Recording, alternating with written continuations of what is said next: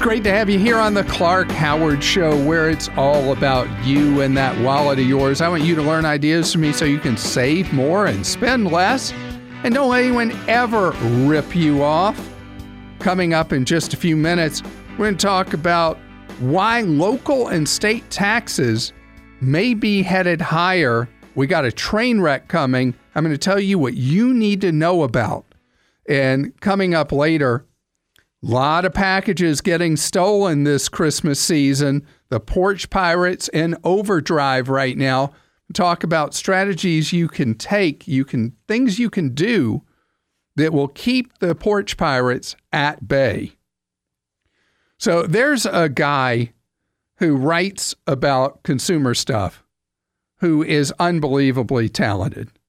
He writes as his home base, the Los Angeles Times, but researches what he writes so thoroughly and then writes the most wonderful, wonderful stories that really get into your head so that when somebody's going to try to rip you off, well, you're going to remember what David Lazarus told you. And we're so fortunate to have David Lazarus with us right now on the Clark Howard Show. How are you doing? I'm good. It's a pleasure to be here. Thanks. So how do you like that intro and build up for you? A little too much as usual, but I'll try and bear up. All right. Well, we got to talk about something that people call me about all the time, and that's how they just can't ever answer their cell phone anymore because of all the spam calls and robocalls and scam calls, one after another. And you recently wrote about how many junk phone calls are being made every day and likely how many over the course of this year. Hit me with those numbers. Well, I'm sure everybody listening is having the same experience I'm having, which is that the number of robocalls on both my landline and my cell phone seem to be growing exponentially every single day. I mean, the problem's getting way out of hand, and according to one recent study, a record 5.7 billion robocalls were pounding onto Americans just in October. That's up 25% from the month before, and that translates to an average 182 million robocalls every single day, or, fasten your seatbelt, more than 2,000 robocalls per second. And the experts are predicting that by the end of the year, the typical American will probably have received about, or rather all of America, will have received about 60 billion robocalls for the entire 12-month period. And it seems like the phone companies have no incentive because there's some money they can make from all these junk phone calls, but it's just made answering a phone worthless. And I feel so bad for you as a reporter. You have to answer your phone because you never know who's going to be hitting you with a hot tip or tell you some insider scoop or whatever. The rest of us, we've got some defenses we can put up, but for you, you're stuck answering all these things. That's true, but so are a lot of people, especially on their cell phones. And what's interesting here, and the reason I teed off on this in my column the other day, is the Federal Communications Commission is trying to put the heat on our telecom companies to do something about this problem. And the solution, as generated by the telecom industry, is something called shake and stir. And if that sounds like a James Bond reference, yes, it is. I've spoken to the techies who are behind this, and they said, oh, yeah, you bet we tried to put in a geeky reference. So, yeah, shake and stir is the industry's proposed solution here. The FCC is behind it. The FCC says that telecom companies have until the end of the year to get going with this, or it might be required. So that's how serious this is. But the question I wanted to ask is, okay, if this is the solution, when can we expect some progress? How big a solution is it? And I'm sorry to say that by talking to a number of experts out there, the lofty claims that a number of phone companies are currently making about their efforts to implement shake and stir are just that. They are lofty, they are exaggerated, and nobody should expect a meaningful remedy anytime soon. It's probably going to take years, if ever, for us to see some sort of diminishment of robocalls, and even then, the analogy that holds up is email spam. Yes, there are filters in place to reduce it significantly, but you still get spam every day. You're going to keep getting spam every day. And what the experts say about Shake and Stir is, yes, it should cut into the number of robocalls that are out there, but it won't eliminate them. The problem will not go away. So thank you for that lump of coal in everybody's Christmas stocking. That was really such a positive message. So ho, ho, ho, boys and girls. Yeah, thank you. So you can't do what I do and what I recommend to people, and that is if you don't recognize that it's a family member or friend calling, don't answer your phone. Yeah, but that's not really a desired solution. That's like basically saying, here's an important device that is a key part of your life, but don't use it. That can't be the answer. The answer has to be that the industry that offers this at a fairly significant cost should be responsible for enhancing the user experience, protecting the user experience, and making sure that customers are getting their money's worth. That's the whole idea here. If you are buying a service at a significant price that does not deliver what you are buying, then there's something very wrong with the equation here. Now, the phone companies obviously aren't to blame, but if there's a solution out there, they should be adopting it. The idea that the answer to our problems is don't pick up the phone can't possibly be a long-lasting answer.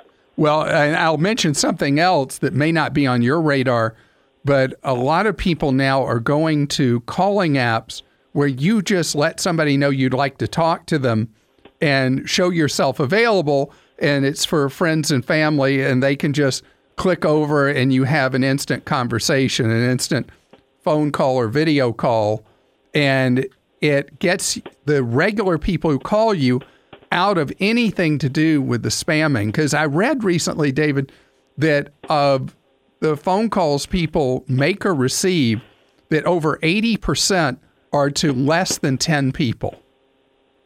Yeah, I agree with that. And a lot of people also turn to filters such as Nomo Robo. But the problem with filters is they only filter a specific line that has been entered into the filter. And what the scammers do, what the telemarketers and the robocallers and all those guys do, is just keep switching lines so that they can get around the filter.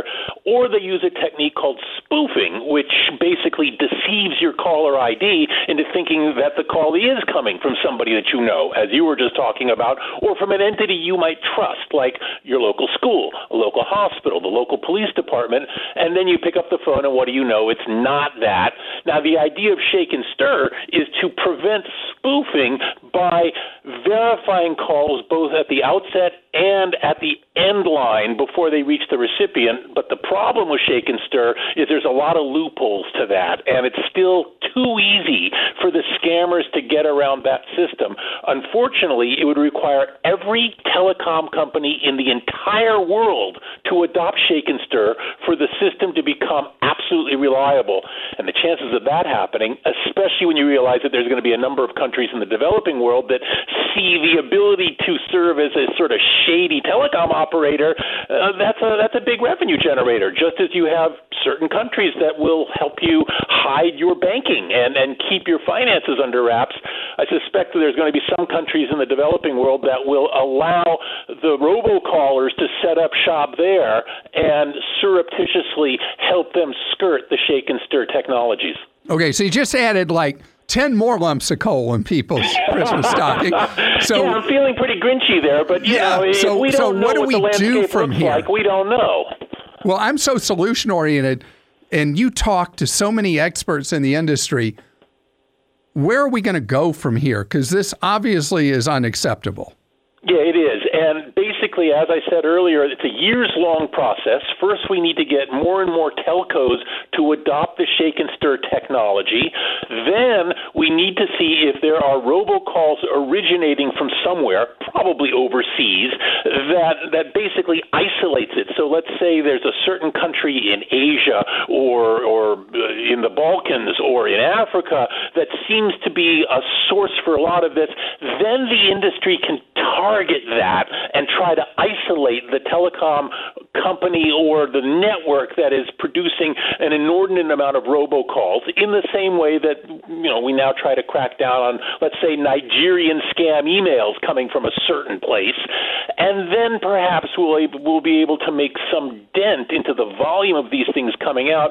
But to a great extent, it's going to remain whack-a-mole, and to a great extent, it's just going to be an exercise in patience. But as one expert told me, if you're getting 8 robocalls a day and you can get that down to 2, that's progress. So $60 billion this year? Yeah, in America alone. What are you predicting for 2020?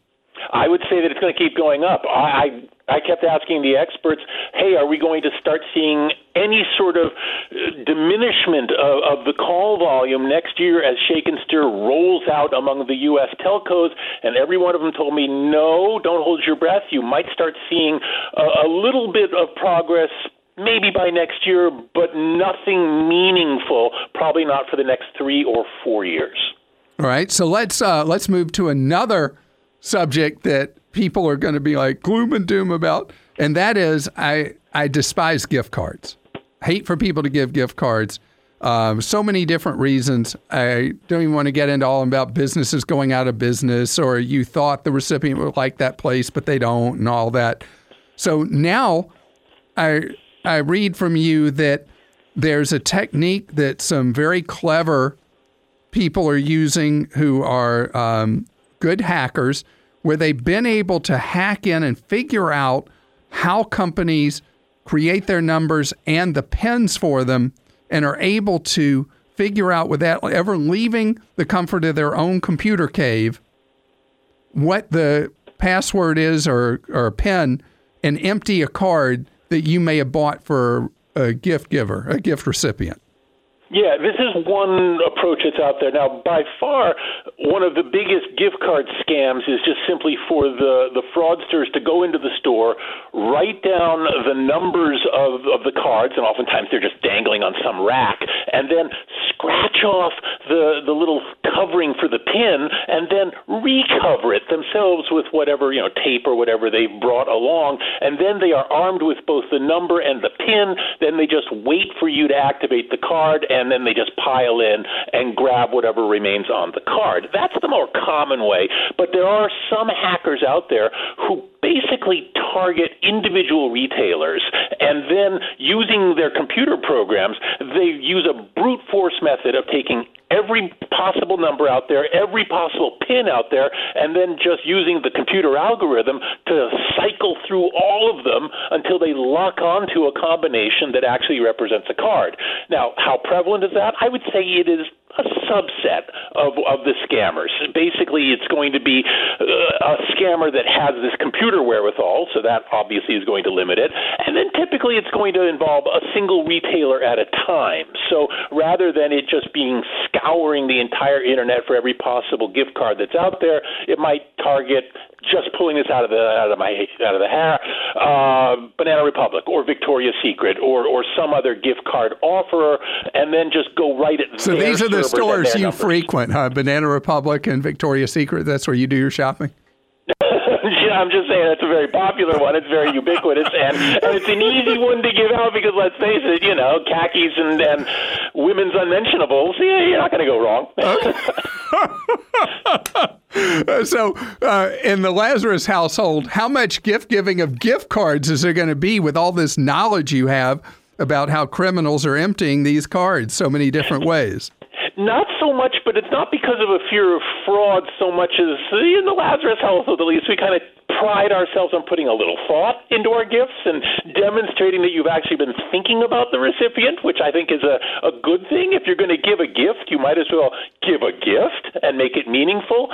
Gift cards, yes, they're desirable. The National Retail Federation says that the majority of Americans like them and are expecting at least one this holiday season. The reality is, if you stop and think about it, it's a kind of lazy way of showing somebody that you're thinking of them. Not a bad thing. I don't want to say it's, you shouldn't do it. I'm just saying, if you put a little thought behind your gift giving, you've just taken it up a level. Well, David Lazarus, consumer writer extraordinaire, thank you so much for joining us on the Clark Howard Show. Today's Clarkrageous Moment is about a ticking time bomb for your wallet that is popping up in cities and states around the country. I talk on the show about how there's no pensions really anymore, except, which I don't talk about, for many state and local employees. The problem that a lot of state and local workers are significantly underpaid compared to what their skills might bring in the traditional private sector.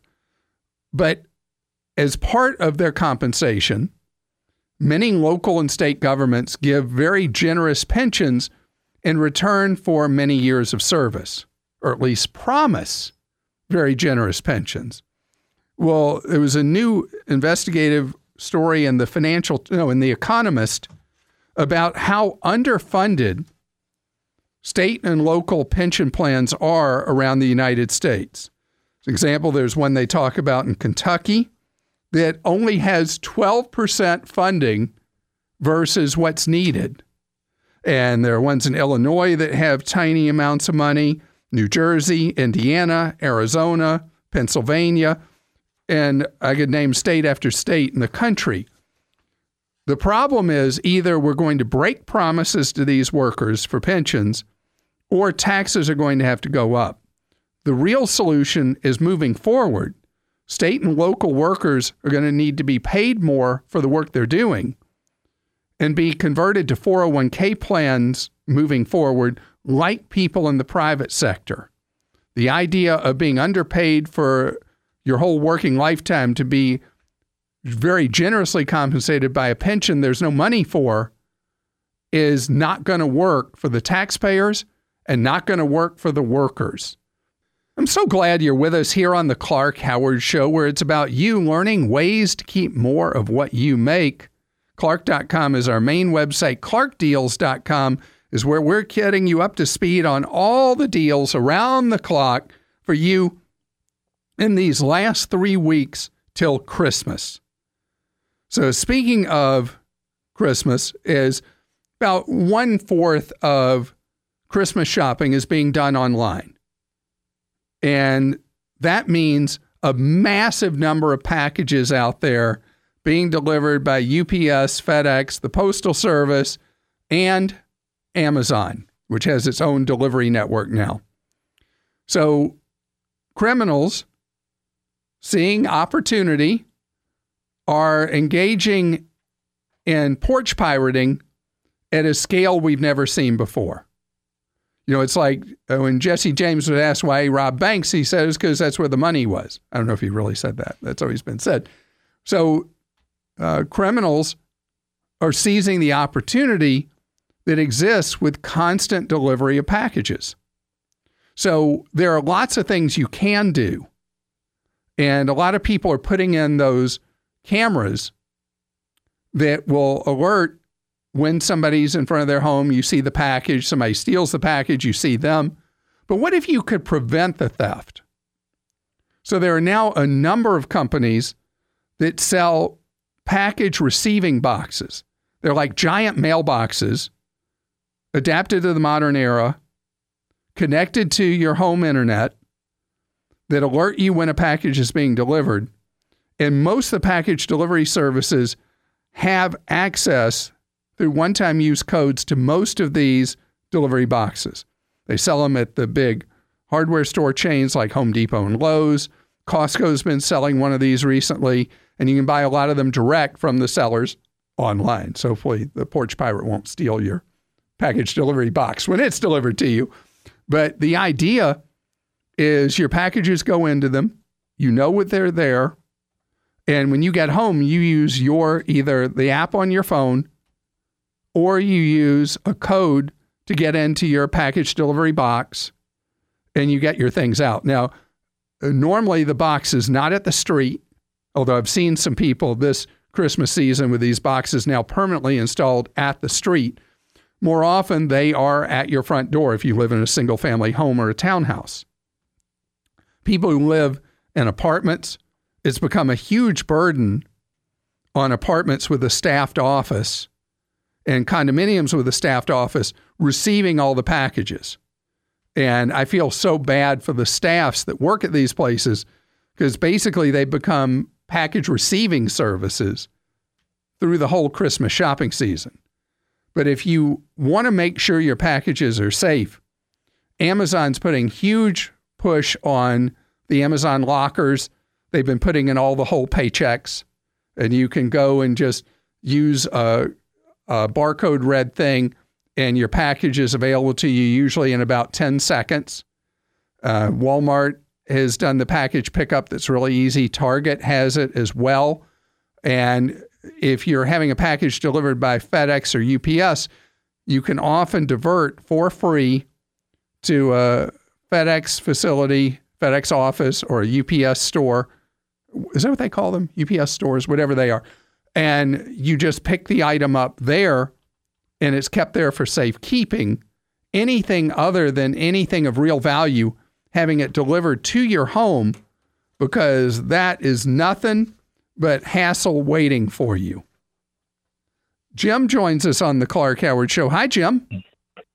Hey, Mr. Howard. It's a pleasure to talk to you. I discovered you this summer, and you've already made a tremendous difference in my life, so thank you. Well, thank you very much, except you haven't been listening long enough, because do you know you violated one key rule of the Clark Howard Show?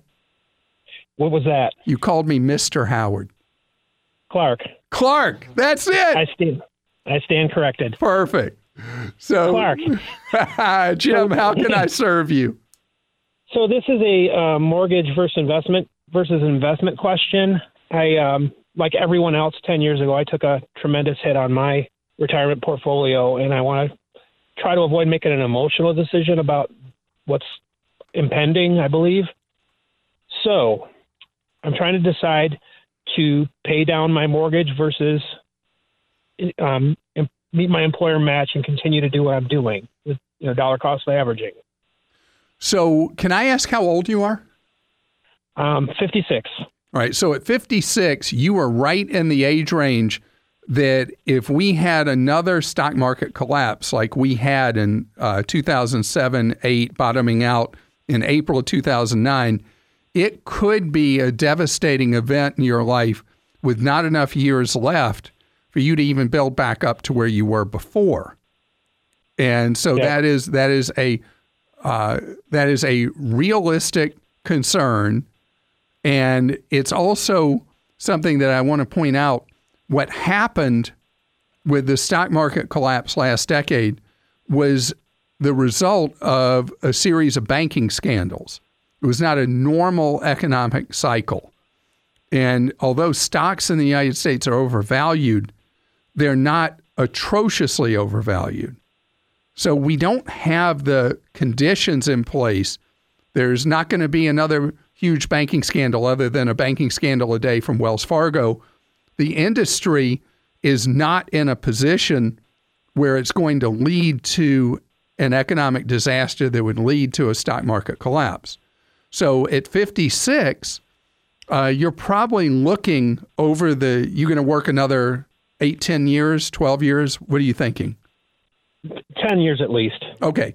So over that time period, normal economic cycles, particularly with us at this point, with stocks being very generously valued, likely overvalued a meaningful amount, you're likely to see 2 corrections, and maybe one of those corrections might be a bear market, just looking statistically over the time till you retire.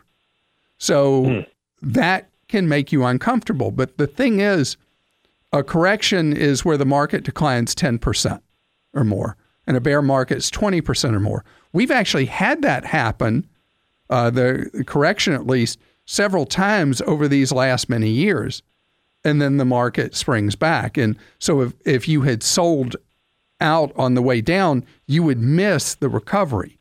So I would say it's more a matter of making sure that your portfolio is wise for you being a decade or so out from retirement. How are you invested in that retirement plan? It is moderate conservative, but it's diversified if that's what you're asking. And moderately conservative. Yeah. So if you're moderately conservative, I wouldn't feel like you need to be too freaked out about what might happen with a correction or a bear market. And over, let's say, a dozen years, even if we have slow economic growth, the economy will be 20 to 25% larger by the time you retire than what it is right now. All right. Meaning that there's good room for economic growth. So I would not batten down the hatches. So let the mortgage ride out the next 10 years. It's a 15-year mortgage. So you got a very low rate if you got it 5 years ago. Were you at 2 point something? 2.9. Yeah, correct. So no need to rush on that. And the most important thing is for you to keep living on less than what you make, keep putting money aside, and build that reserve. And remember, whatever money you have, it's not where you have to spend it all on the day you retire. It's money for you to live on over the years. One last thing I want to ask you, are you going to, I was talking about pensions a few minutes ago, are you going to have a pension from your job when you retire? It's a 403B. But Okay. I've started funding a Roth since listening to you and heavily funding that. All right. So the reason I asked about the pension, when you have a pension, you can invest with a little more risk involved. Without a pension, what you're doing with the moderately conservative portfolio is the right place for you to be. And I'm glad to have you as a new listener. David's with us on the Clark Howard Show. Hi, David. Hello, Clark. Thank you. How are you doing? Great. Thank you, David. You want to talk about going to Hawaii? Yes, thank you. My Oregon-based family of 5, we are looking to take a summer vacation out to Hawaii.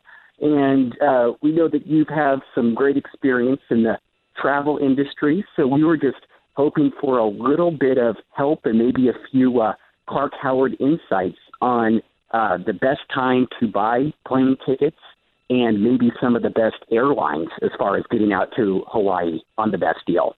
So the Hawaii fares have been so much lower of late than they have been in recent years. And it's all because of the fear of the existing dominant airlines to Hawaii, which are Alaska and Hawaiian, from the invasion of the Hawaiian Islands by Southwest Airlines.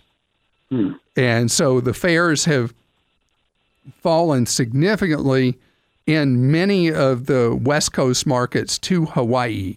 Now, Southwest has not to this point announced any plans for flights from Oregon to Hawaii. But I've noticed that fares up and down the I-5 corridor have all been dropping simply because of the additional capacity of seats to Hawaii that's coming into the market. And so if you're looking for deals, anytime the fare is in the 3s round trip, that's when you want to jump on it. What are you seeing right now for next summer? You know, what we've been looking at we've kind of actually started looking at, we have a airlines card. And so we were looking at some of the first kind of some airline miles. So you have Alaska Airlines card? Yes. And so because if you're in Oregon or Washington State, and say you have an airline card, it's going to be Alaska Airlines, pretty much. You are correct. So if you can redeem for points, that would be fine, except if the fare gets cheap enough on Alaska or on someone else from Oregon to the Hawaiian Islands. Buy a ticket with real dollars and save the points for another trip. Yes, and thank you. And if and it seems like what we've been noticing so far, with just buying tickets outright, it's been more closer to $500 a ticket. Yeah, so stay on the sidelines. Set up fare alerts like you can do it at Kayak, you can do it at Google Flights. Google Flights is my favorite for setting up fare alerts. You go to google.com/flights, and they'll alert you the movement of the fare and let you know when it's below historical numbers. But I'd say anytime the first digit's a 3, that's when you go ahead and buy. Oh, that is perfect. And then have you seen like maybe any particular islands on in Hawaii that you have seen them get into where the first digit's a 3? Yeah, it's been all 4 of the main islands have been repeatedly on sale. And, you know, when Alaska announces one of their periodic sales, just look around, look at other West Coast cities, see what kind of fares they're offering to Hawaii. It'll be surprising to you. All right. Well, hey, that was definitely very helpful. I appreciate that because you told me about some things that I had never heard before. So I'll make sure I pass these along to my wife and we'll set up some alerts. And which island do you want to go to most? Oh, man, I would love to go to Maui and Kaanapali Beach, but I am definitely open. I think probably maybe last on my list would be the Big Island, but I would absolutely still love that. But probably like Maui or Kona or something like that. Now, Kona is on the Big Island. Oh, okay. Kona is on the Kona coast. You may be thinking of Honolulu, where you don't want to go. So yes, I'm sorry. Yes, I was thinking of Honolulu, where I didn't want to go to the big city. Yeah, so if you go to the Kona coast on the Big Island, or you go to Kauai, go to Maui, all 3, I love all of them. It would be like choosing my favorite child. I can't do it because they're all so great. Joshua joins us on the Clark Howard Show. And Joshua, you're trying to sell something on eBay, but there's something that's got you really nervous. Tell me about that. Hey, Clark, how you doing? Great, thank you. Yeah, that's exactly right. I had a pretty expensive item I was selling. It was under $1,150 I was asking, and I was new to eBay. Well, I am new to eBay, so I didn't put a buy it now price on there. So with that being said, I had a guy message me through eBay and said, I'll give you X amount of dollars for it if you take the item down, and please don't message me through eBay. Message me on my cell phone. He gave me a cell phone number. Ooh. So I messaged him. Is this going to get to be a really bad story in a hurry, or where are you on this? Well, no. Thank goodness. I seized the deal because I got worried. And here's when I got worried. Let me tell you what happened real quick. I texted him. I said, hey, that's a deal. I'll take the item down. He said, okay. He goes, listen. He goes, I'm not a computer guy, something like that. My email, can you send me your full name, your address, and I will have my financial advisor cut you a check and mail it to you. And that's when I said, well, wait a minute. I've listened to Clark Howard too many times. I was going to say this myself. I said, this sounds like a red flag to me. So I responded back to him and said, hey, I said, okay, so let me think about that, and I'll get back with you. And I never responded back to him. He never responded back after that. That's fantastic, because that was somebody trying to scam you. I knew it too. Yeah, that was completely somebody trying to take advantage of you. You know, as a new seller on eBay, I got to tell you, anytime somebody tries to get you to communicate with them outside of the eBay messaging system, and anytime they want to pay you outside of paying through eBay or through PayPal, you know that you're about to get scammed.